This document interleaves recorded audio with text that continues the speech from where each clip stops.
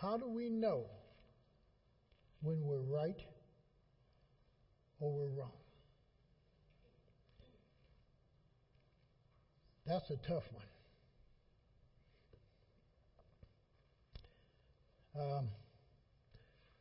I like little history books, so I do these little things called U.S. History 101, and there's a couple of books out about U.S. history, and then the history timeline gives you every event, major event in history that takes place.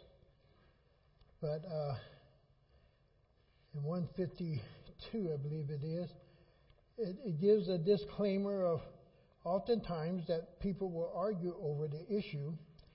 The Model T, I don't know how many of you ever heard that Ford said if you wanted a car, the only one he was building was the Model T, and it was black. And all you could get it in was black. And U.S. History 101, any color as long as it's black. Legend by Ford himself says that Ford told buyers they could only get a Model T in black. In fact, that was not true. The Model T was produced in other colors, including red. But most of us believe that the only way you could get a Model T was that it was in the color of black. Now, my son-in-law and I, we were talking about marriage the other day, and I shared with him when Elaine and I got married, Elaine could not have a credit card. J.C. Penney's card was in my name and my name only. She could not get one. She could not sign for credit. She could not go buy something and get it without me signing also, unless she forged my name, which she had permission to do, to go ahead and sign my name also, that she could get it. Women's rights in the 1800s were very limited. Husband had the legal right to exercise total authority over their wife. Boy, that better not be stated today. We have World War III. See? But married women could not retain their own wages. You went to work, you brought your wages home. You did not have your own bank account, saving account. A woman was not considered to have her own money. Hear that, Kaylee? Can't have your own money. Married women could not retain their own wages, control their own property, or even keep custody of their children if they sought a divorce. A lot of things have changed. And at this time when this was enforced, people thought it was right. It was right. To get my dad's visa or passport, because the time in which he was born in Alabama, they were not giving black people birth certificates. All of you may recognize, or if you go back in your family history, that your date of birth was written in a book. So in this book, I kind of treasure it. My Uncle Gus, who I'm named after, he died the year that I was born. Bernie McGee, as my dad's half-brother, or they lived together with my Aunt Lizzie and were raised together, was born November 8th, 1909. Gus Henry McGee moved to Barberton, Ohio, January 21st, 1921. Lizzie McGee was born May 13th, 1895. Minnie Brown my dad's mom, was born October 16th, 1897. One reason I remember her birthday, because that was the end of the Indian Wars. Gus Brown, my dad, was born in Slocum, Alabama, July 29, 1915. And that's how we were able to get his passport, to be able to go on a cruise and travel, because he didn't have a birth certificate. But this book proved his birth.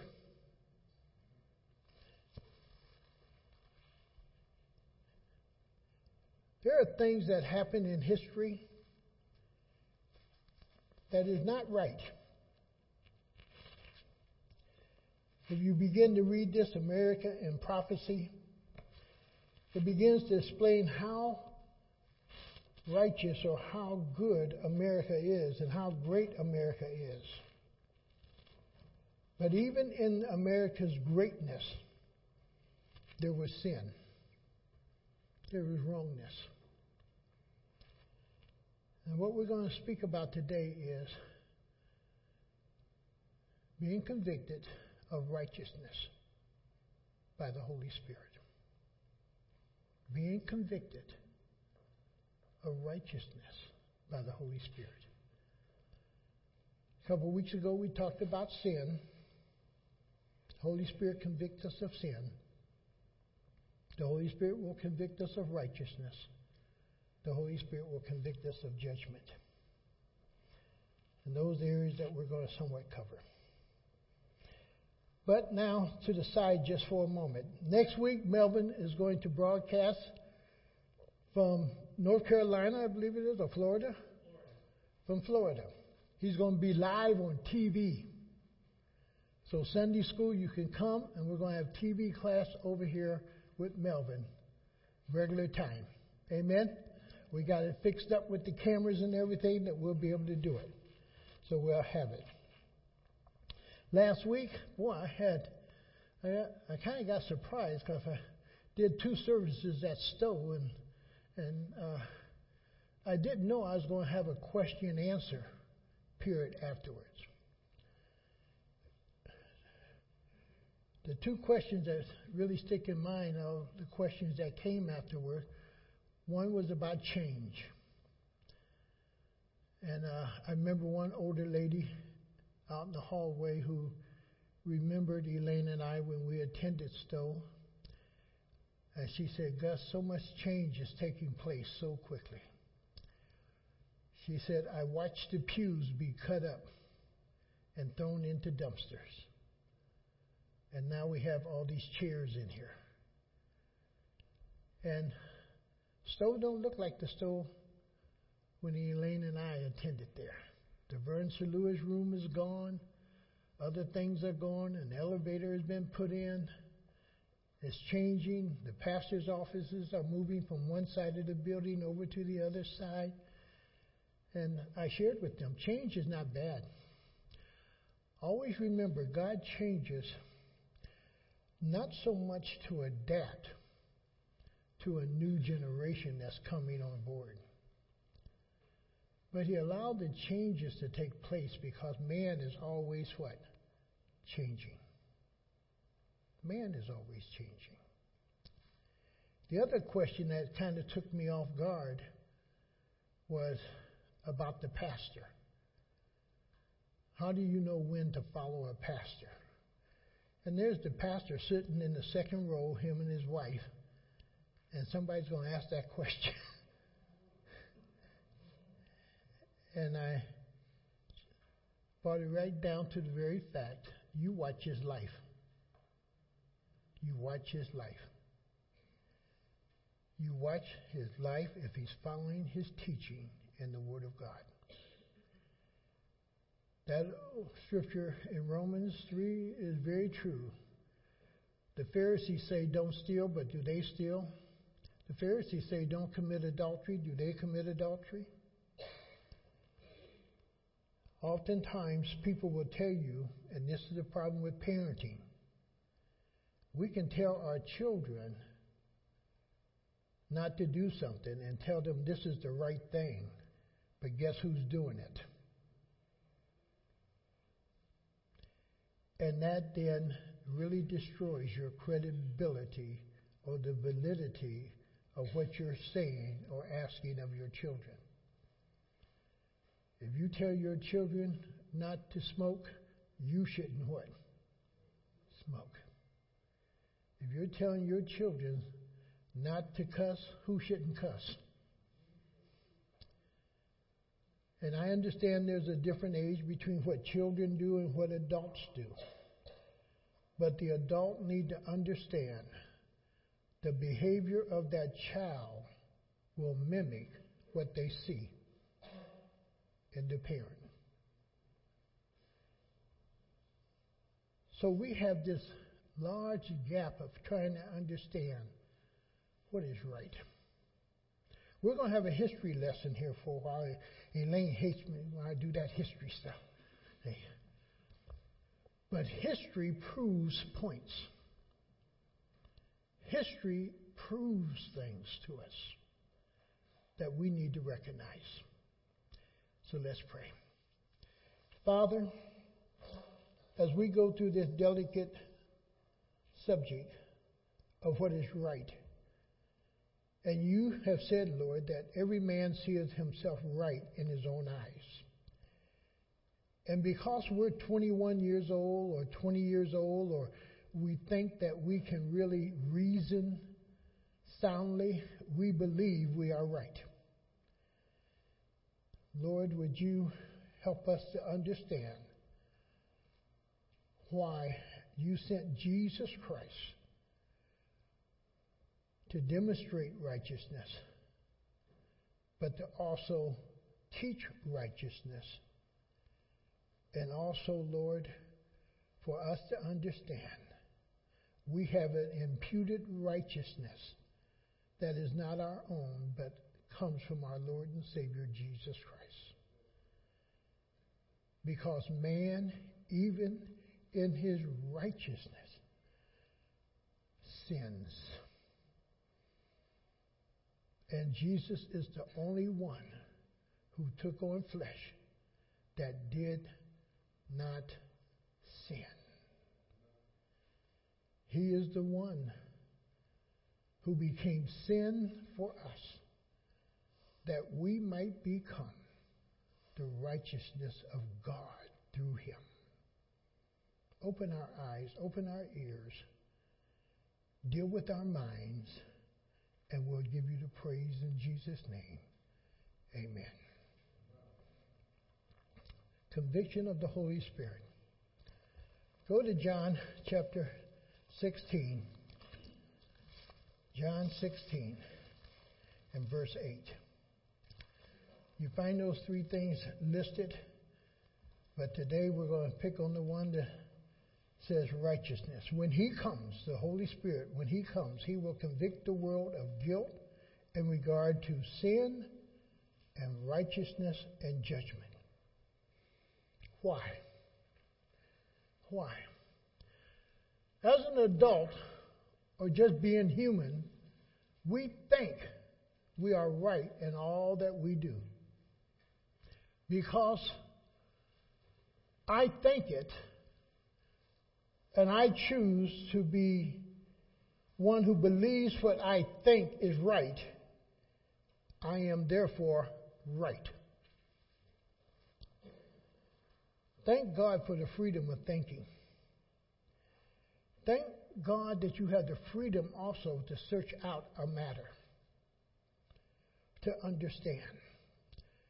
This is something where many people miss out on. A lot of people are in this world trying to discover happiness. They want happiness. They want joy. They want a peace. I told Elaine some time ago, don't look to me to make her happy. Look to him. I can't do it. I can't meet all her emotional swings and how God complexly created a woman. I can't meet all those needs. God can. God gives us the key, though, of how to fulfill all these things. Righteousness leads us to contentment, to happiness, to success, and everything we want. Righteousness. If you choose to live rightly, you will inherit everything that your heart basically desires. And that doesn't mean because you live rightly, you won't suffer. For Peter covers an area that we suffer for righteousness' sake. There's that time in life we're going to suffer. We're going to have the pain. We're going to cry. We're going to hurt. But the question is this. Through it all, am I living life the way God has ordained it and desired me to live? And am I doing the right thing? Not according to my righteousness, but according to Him. Am I living righteously according to Him? Just because I'm 21 or I'm older or whatever does not make me right. Righteousness is something you search out. You see it in history. You weigh it in truth. You deal with the facts. And if you're not willing to deal with history and facts and truth, you will not live in righteousness. Because we see ourselves as intelligent people, rational people who can reason, people with the ability to think deeply and to choose and make decisions. The question is, are we right? We believe we're right, but are we right?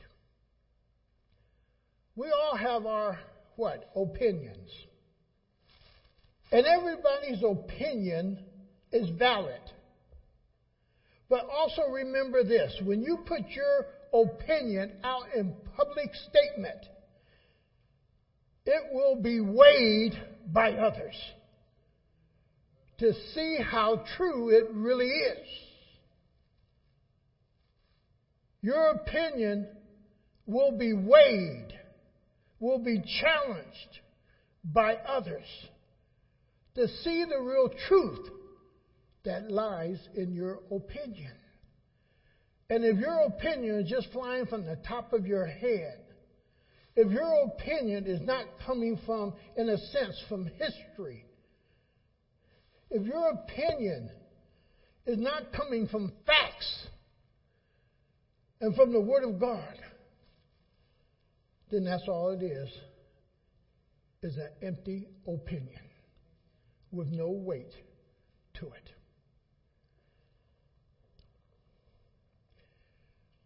We all have an opinion.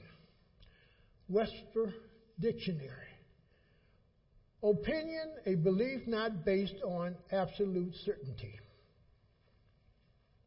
You can make a statement, but it's not based on facts or absolute certainty. And when you give advice, you want to give the best advice you can give. But you also want to give advice that is certain, that is concrete, that has been proven in time, that has been proven in history, that has been proven in the lives of people.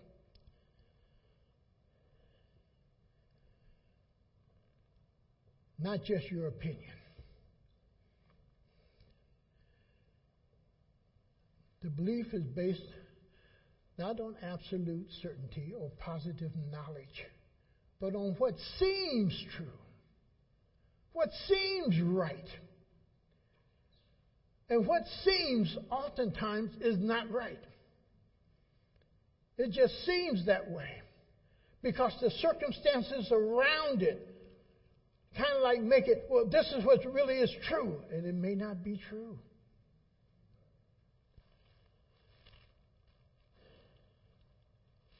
When you begin to deal into the lives of people and the hurt and the pain that people have went through from childhood to adulthood, when you really begin to listen to their story, and one of the things I learned at Akron General, because one of the things we had to go through was listening classes, to listen to the patient, to listen what's going on in their life, listen to their fear about their surgery, listen to their fear and their emotions about death, to hear their fears about cancer or the kidneys failing, to hear their story in their life. You learn to listen. When you recognize a lot of us in life are reactionaries, we're reacting to how we were raised. We were reacting to what's happened to us in life. We are reacting from anger. We're reacting from hurt. We're reacting from the pain that has endured in our life. When you can begin to add up a person's life, you see the person differently than what the person presently presents themselves. You see somebody different now. Why? You're dealing with the truth of that person's life, not the pretense of what they want people to see, but now the reality, what has created them in a sense and made them into the person that they are. Opinion is always a judgment, which is open to dispute. Truth and righteousness is not open to dispute. Either is wrong or it's right. As human beings, we want a gray area. We want an iffy area. We want a but area. We want an escape route from having to deal with truth or our own ideal of what truth and righteousness is. We want an escape route from that. Again, the moment somebody says, this is right or this is the way, there's the challenge, the dispute, the questioning, the argument that comes forth. And that's the purpose of conviction. That the Holy Spirit is the one who convicts us of righteousness, of what is right and what is wrong. And in that we do, in a sense, dispute with God. And sometimes in that dispute, what we're trying to say, God, you're wrong. God, you're wrong. God, you're wrong. And God is not wrong. I may not agree with him. I may not understand it. It is a walk of faith. It is the just shall live by faith, not by everything they understand, everything they know, but it is by faith that we believe him. And we've lost that. And we got to regain it. We're going to dispute with God. We dispute with his word. That's why a lot of people don't read the Bible, study the Bible. Because when they're reading and studying, they disagree with so much that God has said, not understanding. It's for my good. It's for my good. It's for my good. 2 verses I want you to really put up here. Settle it in your mind. Go to Romans chapter 3. Romans 3. Go to verse 4. That's where I want to go. Listen to what he says. Not at all. Let God be true, and every man a what? That when you argue with God, the perception from your very beginning is that you're the one that's wrong, although you're trying to prove that God is wrong. From the very beginning, you are wrong, and God is saying you're lying because you will not accept what is true. And therefore, only one of us is speaking truth, and the other one is what? Lying. One is speaking truth, and one of us is lying. Both of us is not speaking truth. We both can agree with truth, but oftentimes we both are not speaking truth or righteousness. But I want you to put that in your own mind, your own heart. Let God be what? True in everything. And every man a liar if it does not agree with his word or his way. And you can see it in life. When people live outside of the ways of God, their life is cursed and they're struggling constantly. They're struggling constantly. They're trying to make it constantly. And there's never a breakthrough. And we'll read that in Proverbs. That God blesses the home of the righteous. He curses the home of those who live outside of righteousness, who live in wickedness. But he blesses the home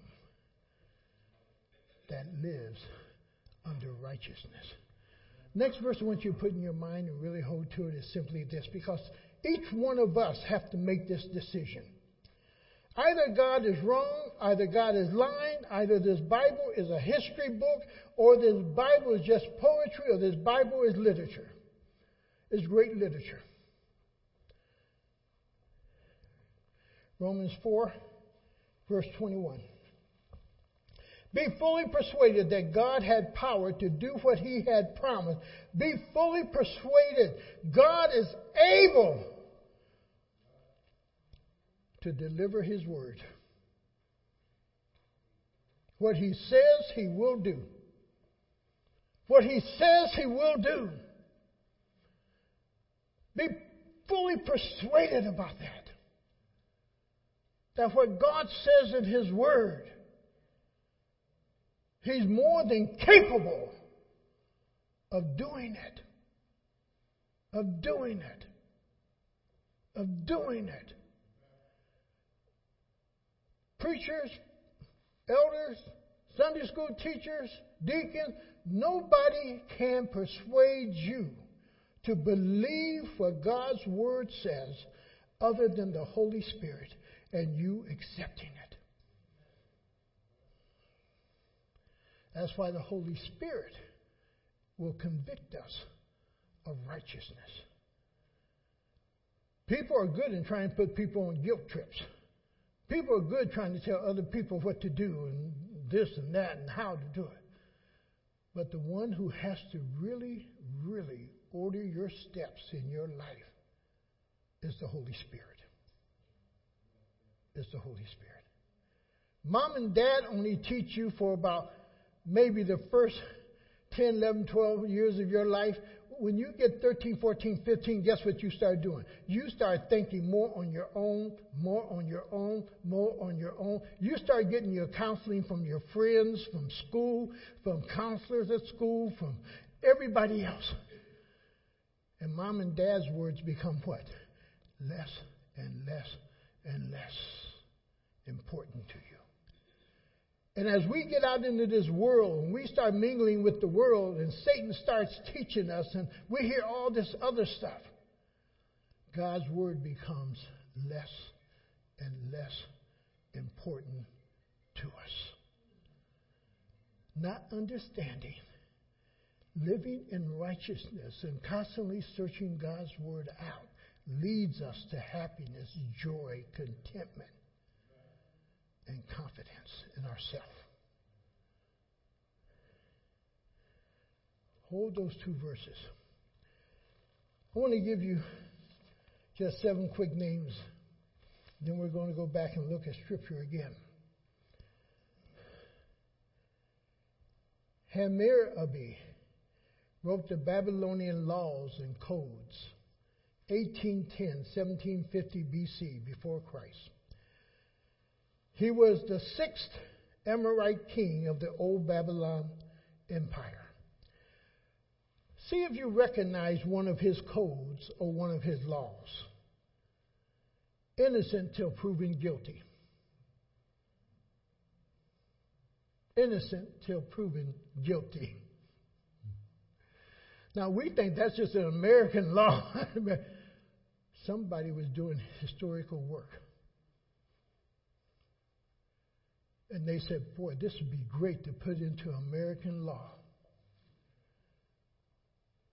You are innocent until proven guilty. Then when you look at Ramses II, Pharaoh Ramses II, Egypt, he ruled Egypt for 65 years.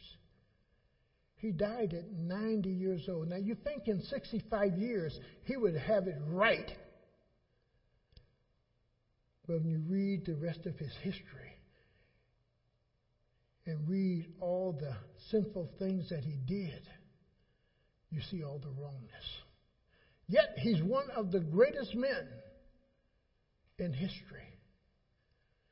Cyrus the Great, who conquered Babylon and let Israel go free.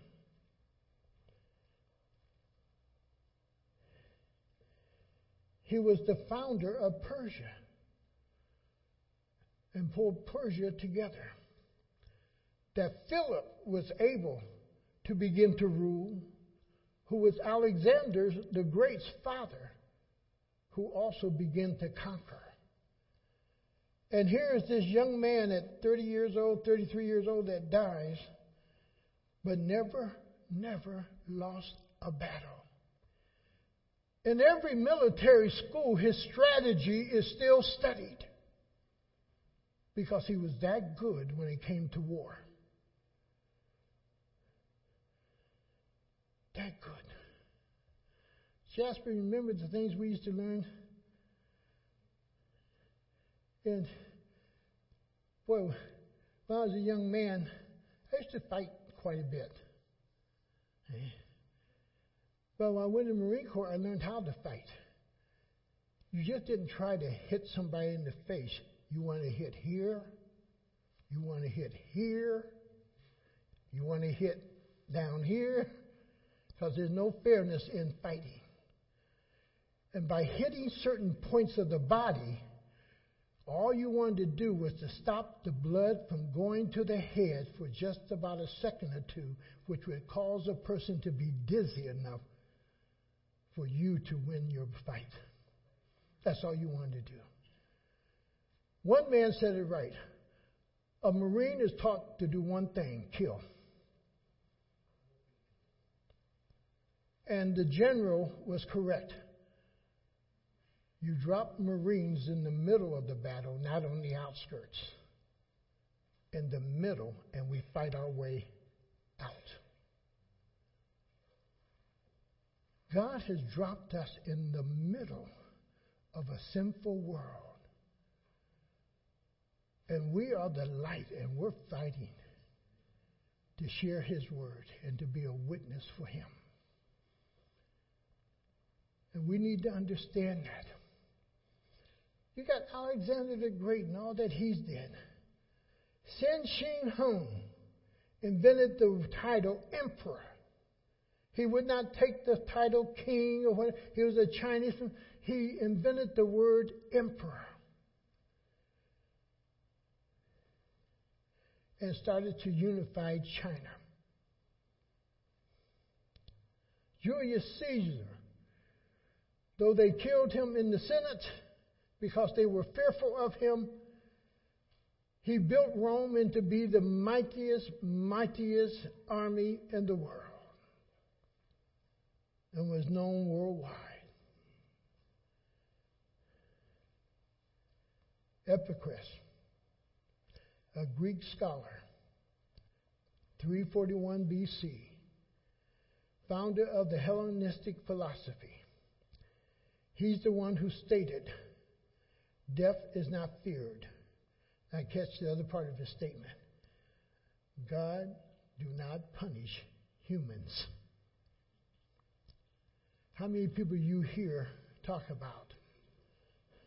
God is too loving to send a person to hell. God's too loving to do this. God, you know where that's coming from? That philosophy. That philosophy. In his writings, you will find these words. See if you recognize these words again.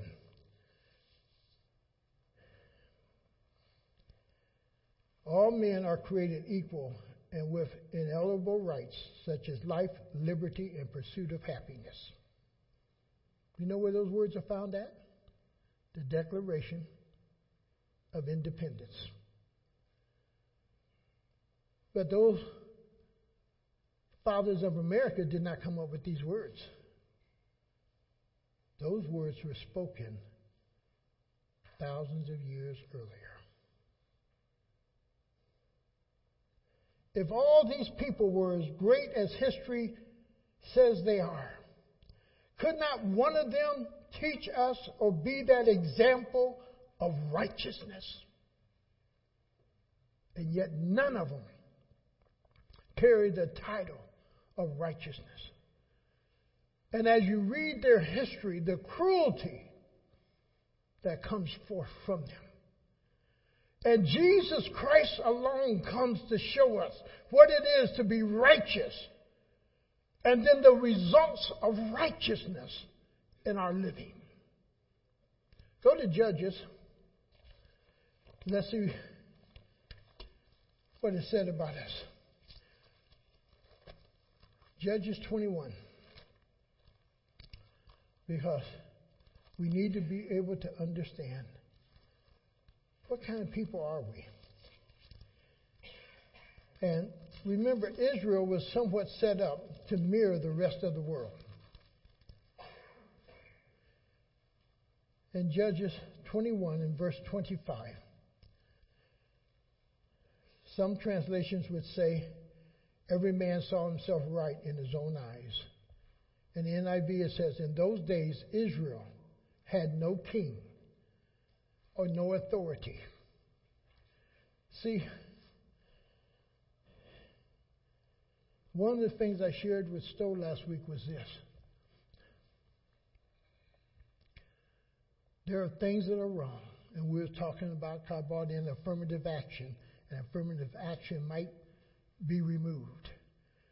But affirmative action is a law to force certain people to do right among other people.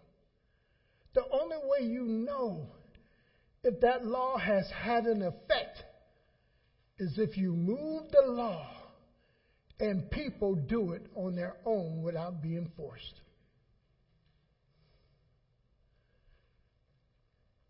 He says, in those days Israel had no king. Everyone did as he saw fit. When God doesn't rule your life, God's not over your life, God's not the authority in your life, God's word has no meaning in your life, you don't really study God's word, you make up your own rules, you make up your own code, you make up your own philosophy, and you follow that, and you believe it to be right. And it may be taking you to damnation, to destruction.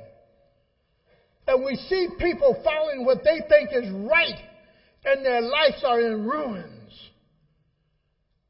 because they will not add heed to the Word of God. Outside of righteousness, self-righteousness only brings destruction. Outside the righteousness of God is the happiness, the joy, the peace, the contentment, the success in life But self-righteousness, self-philosophy, following your own way of thinking, understanding your ways are not God's ways and God's ways are not our ways. His ways are higher than ours. And we have to learn those things. We have to learn them. And he says everyone sees himself right. Go to Proverbs 12. Proverbs 12. One of the things that I'm discovering as I'm doing research at absentee fathers is this. They don't want to listen. They don't want to learn. They just want to do life their way. They don't want the responsibility of a wife or children. They don't want the responsibility of spending their so-called money on somebody else. It's just strictly on who? Themselves.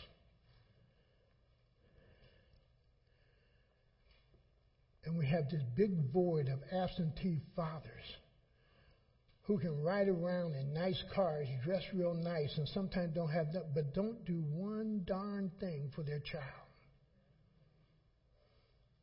or for the woman who bore their child. In Proverbs 12 and verse 15, listen to what he says. The way of a fool seems right. The way of a who? Of a fool. And a fool will argue you all day long over their opinion and what they think is right and never present one fact, one historical story, not show anything that says they're right, other than they believe they're right. They believe they're right.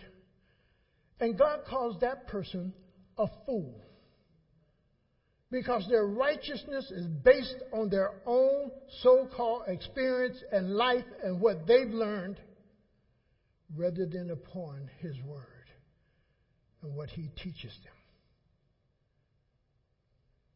And He says, the fool, the ways of a fool seems right to him, but a wise man, listens to advice. Where's he getting it from? God. If any man lacks wisdom, God says in James, let him ask of me. He doesn't direct us to somebody else. He always tells us to listen to good counsel. But if you're lacking wisdom, if you're lacking discernment, if you're lacking knowing what to do, you asked him. You asked him. And see if he won't direct. He won't give you insight. Go over to 14, verse 12. Again, look what he says. There's a way that seems right. There's a way that seems right. It looks right. Because of this circumstances and because this is what's happening in my life and this is what happened in my life. That, okay, it's right for me to do this because of this and this and this. You ever heard people say, well, you made me do it. If you wouldn't have did that, I wouldn't have did this.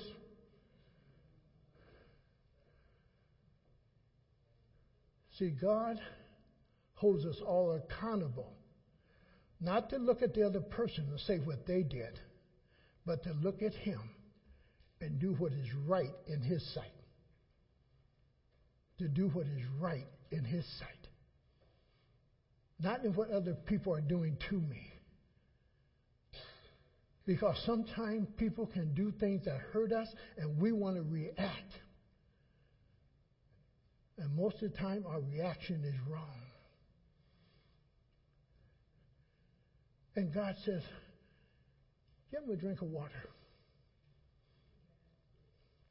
When I hired in at Chrysler, Guy Coleman, some of you have heard this story before. First of all, when I went to Chrysler, Howard Beck told me I didn't qualify. He was the general foreman. I got 4 years apprenticeship. I have my certificate from the state. I'm the second black man in the state of Ohio with heating license in sheet metal as a journeyman. I carried my journeyman card And I paid my withdrawal dues until I was about 50 years old, even after I left college. God said, if they ever kicked me out the church and didn't want me to pastor, I'd go back to sheep meadow and do more. And finally, God told me one day, get rid of your safety net. I'm your safety net. And I called the union and I told them, I will not be paying my dues any longer, so you could take me off the books.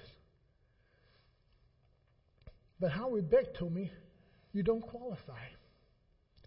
Chrysler called me and asked, Mr. Brown, can you come up?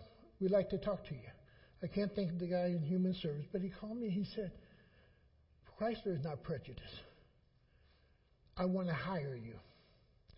But I'll hire you only on this condition. If you get in a fight, I'll fire you.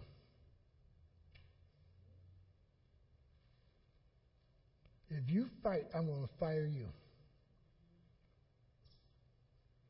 He said, can you accept that? When I looked at what they was going to pay me, yeah, I can accept that. See? And the very first day, and I was sharing this story last week out at Stowe. And my question at the end of it was simply this. Was it right? Guy Coleman, they called him Red. He was red from here down to here. You talking about a redneck? That's the first time I ever saw a real redneck. He was red.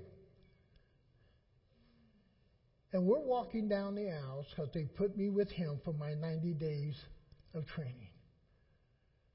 And Guy, walking down the hall, he said, I don't work with no niggers. My reply was, I don't either.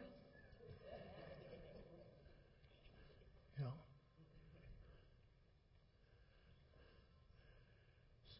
I could have took offense and I could have said, I'm right. Who do you think you're calling a nigger? Who are you doing this? No. There's a time to speak and there's a time not to speak. And you have to know when to speak and when not to speak. This woman, boy, when I was doing heating, I'm sitting out to this house, lovely house. But when that white woman came to her to the door with her little baby doll nightgown on and this and that, I went back to my truck. Y'all got to send somebody else out here. Because me being a black man, if I go in there and something, the wrong thing, I'm in trouble. I'm out of sheet metal. I'm out of heating. I'm out of everything.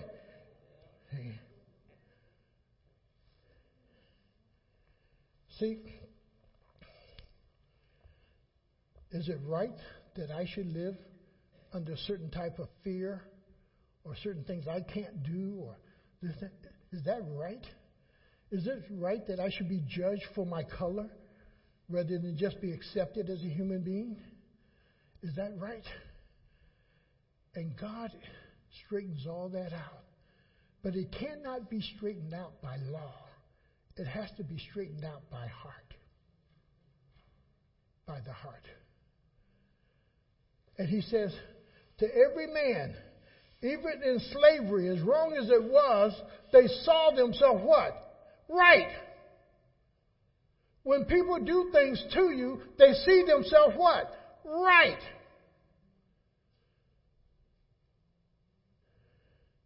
They see themselves that way. Elaine was telling me about an incident between her and Kelly yesterday, what they witnessed of this guy. He stops the car right there in front of our house. He gets out the car. He goes around the other side. He's calling this woman in the car, be this, that, just to cuss and everything. Elaine grabbed Kelly and they came into the house. The thing is, was it right for the woman to have to be treated that way? The man most likely saw himself right in everything he was saying. But he was totally wrong. Why? Things sometimes seem like it's right to a man, but in the end leads to death or destruction. Leads to death or destruction. Proverbs 18, verse 2. And I got to run a little bit. Yeah, we'll make it. 18:2. He simply says, a fool finds no pleasure in understanding. When you're trying to talk to people and give them understanding about facts and about life or about this or about that, understand the fool doesn't want understanding. He just wants agreement. When people come to you just looking for agreement of how they behave, what they did, choices they made, they're not looking for understanding. They're just looking for you to agree and say, okay, you were right. That's all they're looking for, is someone to say they were right and approve their action. But the wise person is looking for a deeper understanding. They want to know more. And they're willing to accept that they were wrong and really to make whatever changes is necessary to do what is right. But the fool doesn't seek understanding. He only seeks one thing, his approval. His approval. And he says, a fool finds no pleasure in understanding, but delights in airing his own opinion. So all you can do with a fool, get yourself a comfortable chair, sit back, and just listen.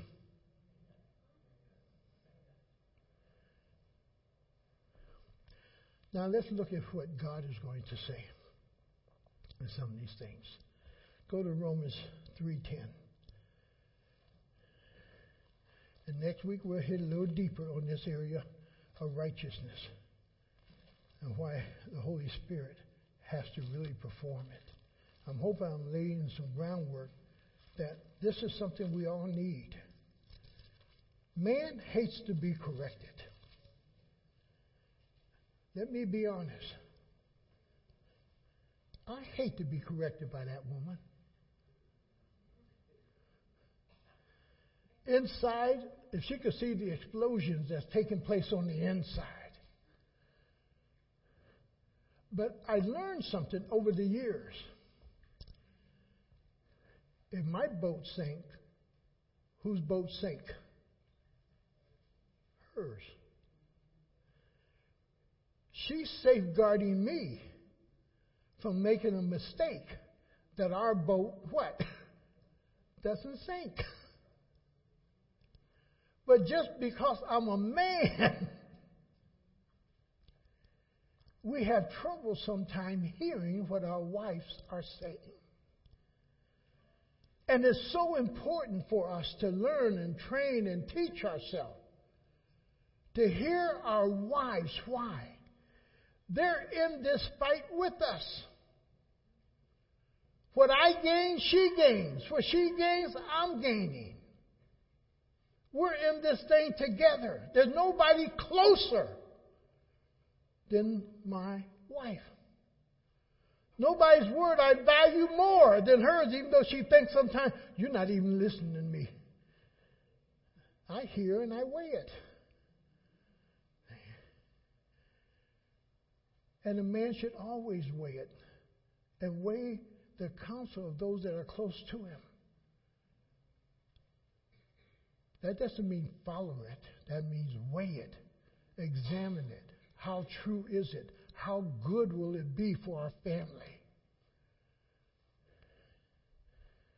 And he simply says there, 3:10, when we get back there, this is what he says, because this is where man thinks he is.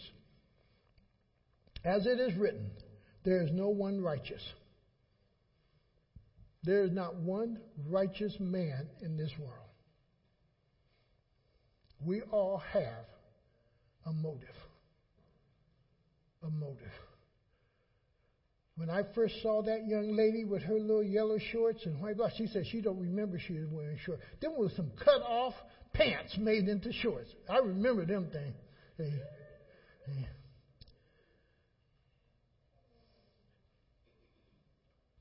And the whole process, what's our motive? What's our motive? Most men start chasing women for the wrong motive, not understanding they're chasing the person who they love. It's the woman who has to test, do you really love me? Because a man is just like a dog. He's just sniffing. But the woman is the one who says, no, no, no, no. And like I told one woman not too long ago, she was making a trip down to visit a man. I said, don't show yourself weak or needy, but be a strong, godly woman. And if the man is interested in you, he'll chase. He'll chase. He'll chase. Young ladies, nothing wrong with having a man chase you. Now, once he catch you, that's a whole nother story. But at least make him chase. Make him run after you. Make him want to desire you and want you. Now, he says, there's none that is righteous. No, not one. So we all have wrong motives. We're all wrong. Because there's none that is righteous. No, not one. Over to 2 Timothy now. 3:16. There's none that is righteous. If there's none that is righteous, then what is it that God has to do? And that's something only God's able to do. And we have to hear what he says here. It's so important to catch what God is going to say. Because, see, we think we know it all. But look at verse 16. All Scripture is breathed of God and is useful for it. 1, teaching. 2, rebuking. Stop. Correcting. Telling you the right way to do. And training in what? In righteousness. We think we know what is right. We think because we have dealt with something, it is right. He says for us, we have to renew our minds because we've been taught to think like the world rather than like God. We have to renew our minds. And the Holy Spirit renews our mind. And he begins to teach us what is really right from the perspective of God. Not the world, but what is right. Elaine and I was about ready to face a divorce. And we both made a decision. We're just going to stay in this marriage. I was ready to go. She was ready to go. But God kept us both. And when we discovered doing what God wanted us to do, it wasn't based on what she did or what I did. It was based on a relationship with him and me living rightly before her as a godly man, and she living rightly before him and before me as a godly woman, that this thing began to really come together. And God has kept us. Because it's not my righteousness, it's not her righteousness, it's not how she may want to deal with me, but how God wants her to deal with me. It's not how I would feel or the way I want to deal with her, it's how God wants me to deal with her. Which is totally different than the way of the world. We was talking last night after that incident. We was heading out to Home Depot. And I thanked her. I said, I thank you for never calling me out of my name. And she said, you've never called me out of my name. You've never called me a B. You never cussed at me. And we just thanked each other for being kind to each other.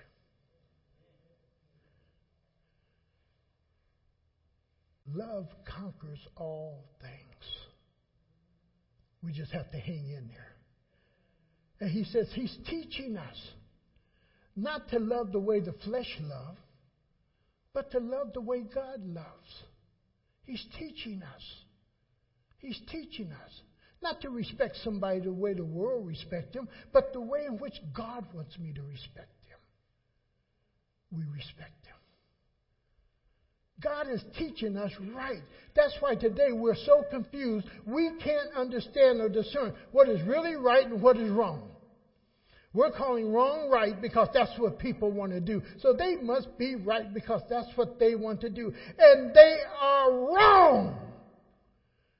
And parents have become so bad with this.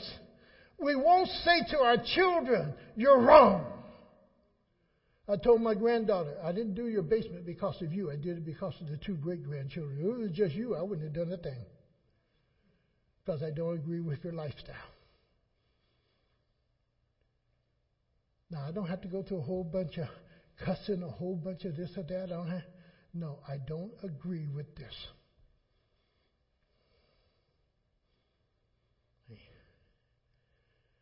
There would be more I would do, but I will not assist sin.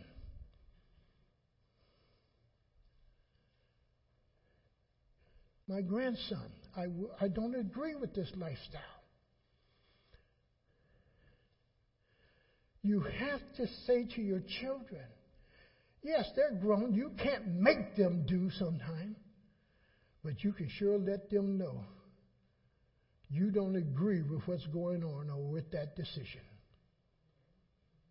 because it's not following the Lord. And he says he's going to teach us righteousness. Why? We are a people who have to learn righteousness. Not how I think about righteousness, but that it is from God and His righteousness, and I'm willing to surrender myself to it. Jeremiah 23:6. Look what he calls. Look what he says here. Jeremiah 23:6.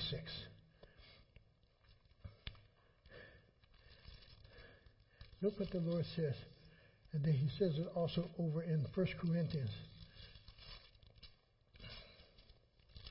Let me get there. 23 and verse 6. In his day, Judah will be saved. Talking about future.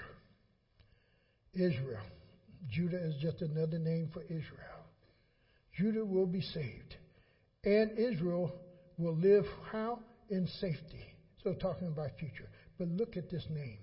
This is the name by which he will be called. The Lord our righteousness. The Lord righteous. No. The Lord our righteousness. The Lord our righteousness. The Lord our, my righteousness. Proverbs 35. Proverbs 30 and verse 5.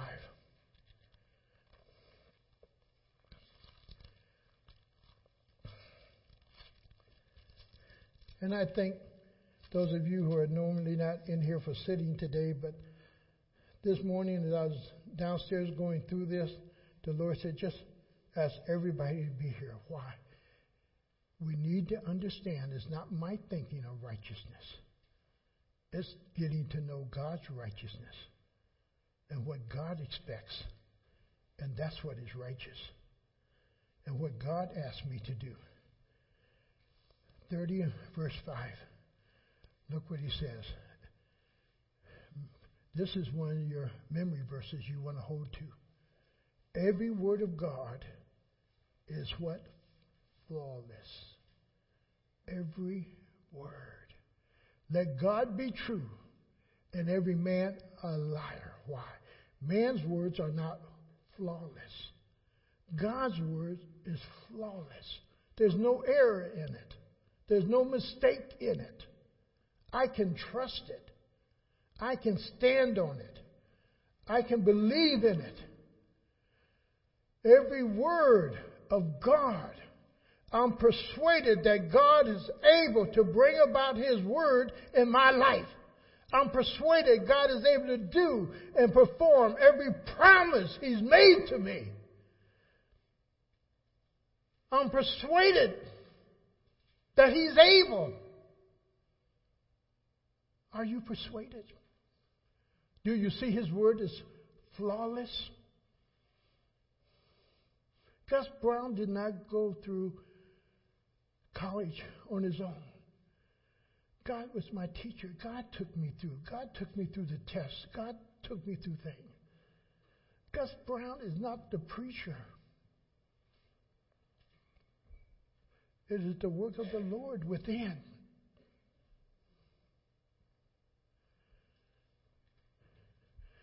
God's word is flawless. He is a shield to those who take refuge in Him. If you would take refuge in God's word and pray God's word and claim God's word over your life, what a difference it'll make. Don't look for anybody else in this world to make you happy or cause you to feel confident in yourself or to build your self-esteem. You get into God's word and you understand who you are, a daughter of God, a son of God. He will lift your self-esteem. And as you wrap yourself in His word and you stand on His word, He'll begin to open doors and shut doors. He'll begin to move people out of your life and new people into your life. Where you thought you couldn't make it, you'll find you're walking on easy street with Him.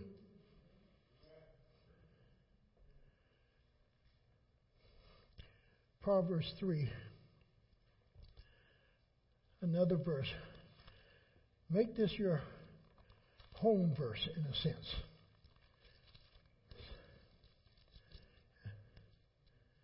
In verse 33. And what I want you to recognize in this verse is your choice. Is your choice. Is your choice. God does not force Himself into our lives. God does not force us to walk in obedience with Him. God doesn't make us. It's a choice we have to choose. And this is what He's giving us here in that verse 33.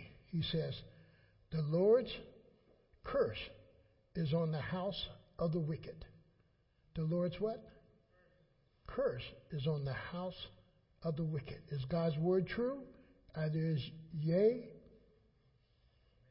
or is not.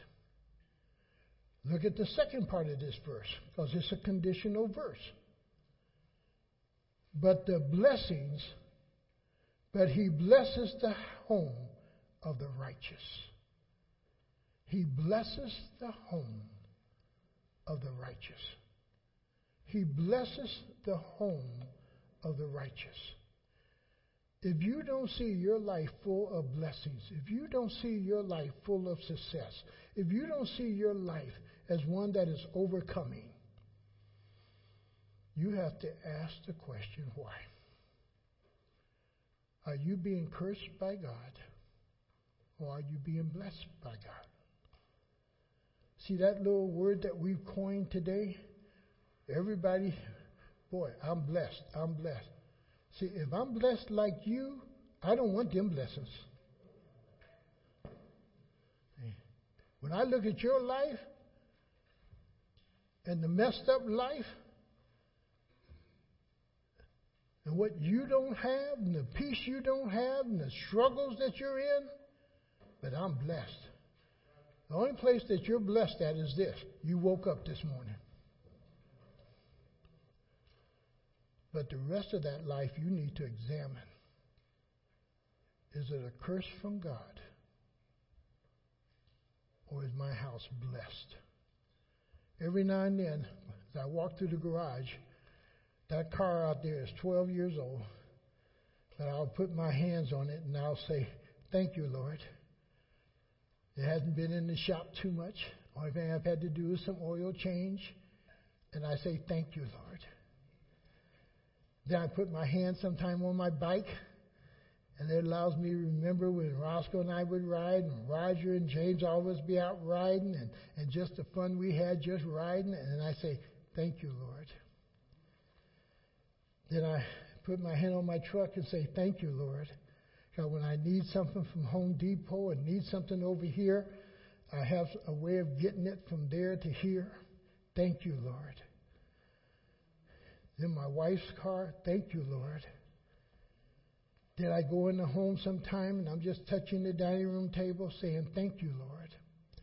I got a dining room with a table. When's the last time you walked through your life and the things that you think you have earned and reminded yourself, every good and perfect gift cometh from above. And you need to just say, thank you, Lord. Thank you, Lord. Thank you, Lord. It reminds me I didn't do this on my own.